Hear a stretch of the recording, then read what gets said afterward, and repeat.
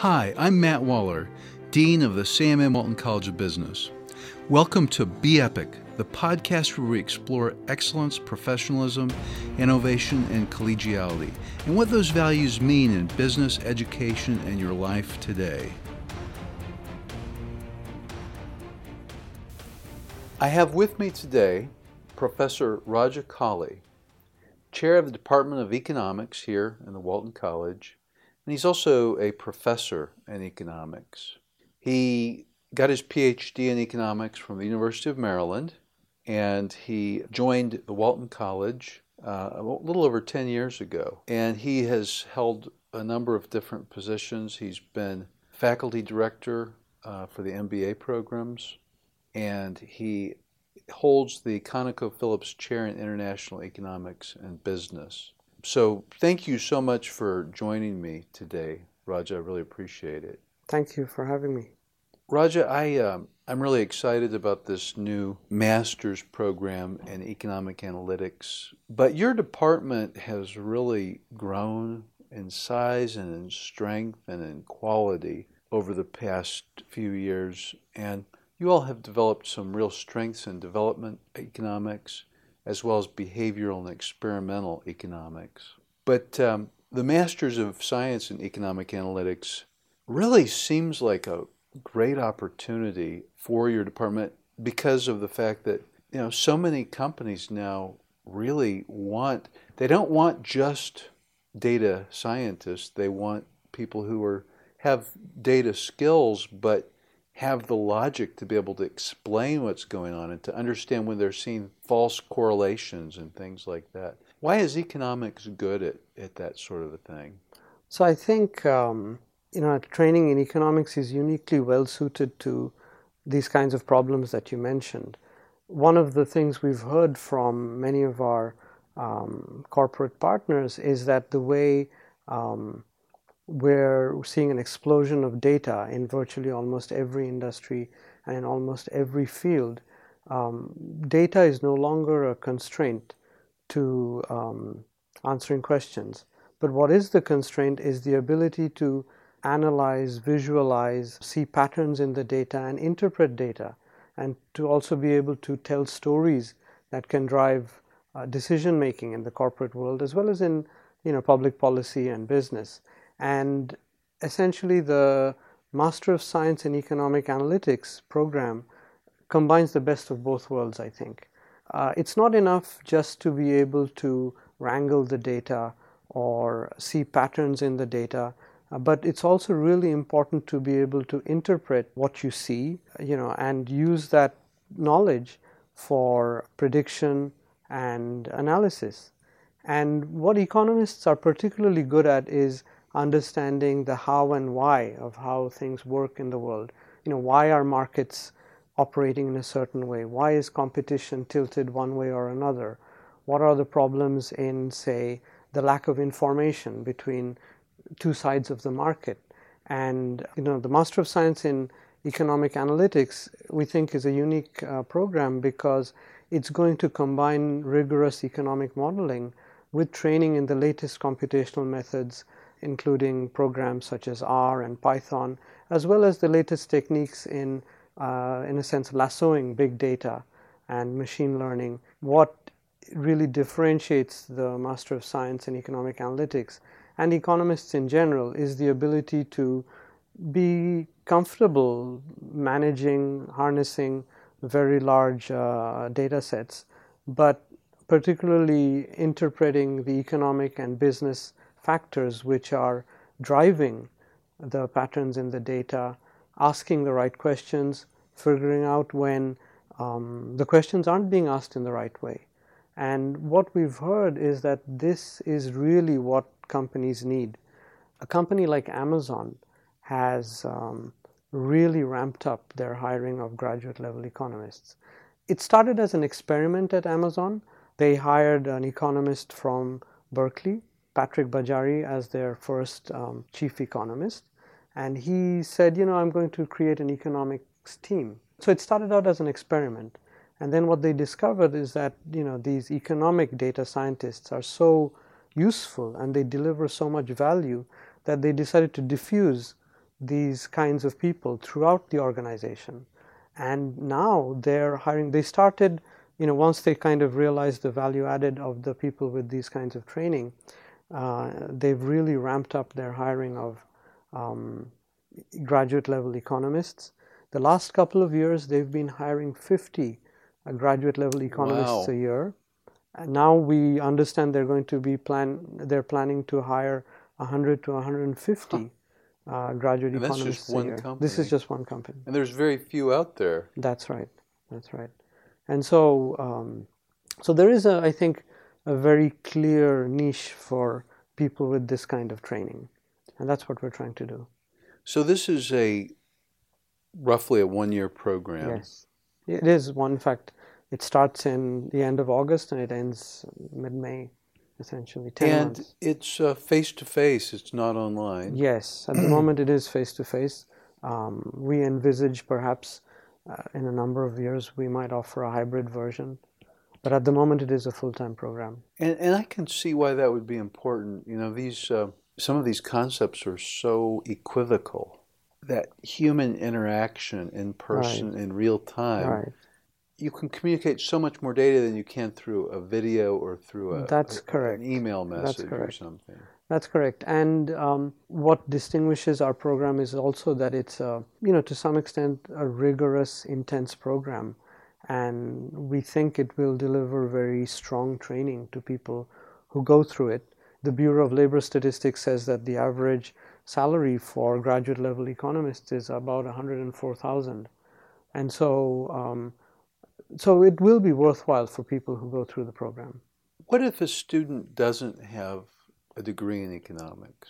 So basically what we are looking for are people with good technical skills, a good technical background, comfort with mathematical and statistical approaches to solving problems. You do not necessarily have to have an economics background. We think this would be a really good program for people from engineering, from math, from physics, as well as other disciplines, and even for people who work in the corporate sector who have good technical skills and think they would like to sort of upgrade their skills, learn some of the latest big data econometric techniques like I described to you earlier, as well as how to visualize the data. Could you tell me a little bit about the capstone course in economic analytics? Right. So the goal of the capstone course, it's a project-based course, and the idea behind that course is to really bring everything that people will have learned in the program, economic modeling, causal inference techniques, their programming skills, data visualization skills, all of that together, and try to analyze, real-world problems, using real-world data sets, and try to deliver meaningful analysis. So that course will also have a final project presentation that groups of students will have to make, and we will have folks from industry come to evaluate the project presentations, and these presentations will in a sense be the capstone requirement to complete the degree also. I wish they would have had something like this when I was younger. Now, I know that you're also going to include Python and R. Right. And I don't know how to use either one of them, but I hear about it all the time. Right. People who scrape the web for data seem to use Python a lot. R seems to be like a phenomenal statistical tool to use. Would you mind commenting on that a little bit? Yes, so both of these are really becoming widely used tools, not just in academia but also in industry. And this is kind of really interesting because I think the problems that industry faces with the huge amounts of data that we are creating in the world, as you know, everything we do is potentially now transformed into data. So the problems of industry and academia, or the interest from academia in trying to in a sense, um, tease out or understand the sort of underlying business forces driving the data and so on are converging, I think. And in this regard, I think the growth in the use of tools like R and Python is really, I think, very interesting because these are tools that academics, economists, as well as computer scientists, people in math and physics are using, but industry is also finding that these are also the tools that they need because of the explosion of data. It's kind of like a data torrent for them, right? And and I think the constraint from the industry point of view is to find people who can help, who can sort of analyze these things. So both of these are R is, of course, a statistical software that is widely used in academia, but it's, in a sense, open source software, so anyone can use it. And it's one of those software tools where people who figure out new ways to solve problems or new problems that they could apply R to upload code to the R program repository, and it becomes part of the sort of common knowledge that is available there. And industry has similar problems with the data, and so they can just take routines or subroutines or sub packages from R and use them.